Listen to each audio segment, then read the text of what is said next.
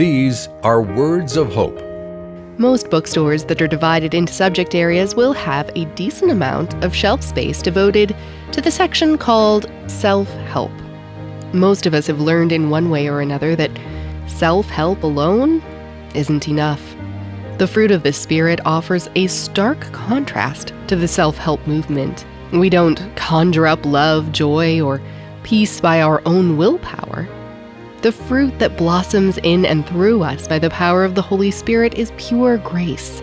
We are set free from having to earn fruits. Instead, we are shaped and pruned by God's loving action. Through the Spirit's power, we bloom into the restored vision of what God designed us to be. Receive our free Words of Hope daily devotional email at woh.org/radio. That's woh.org/radio.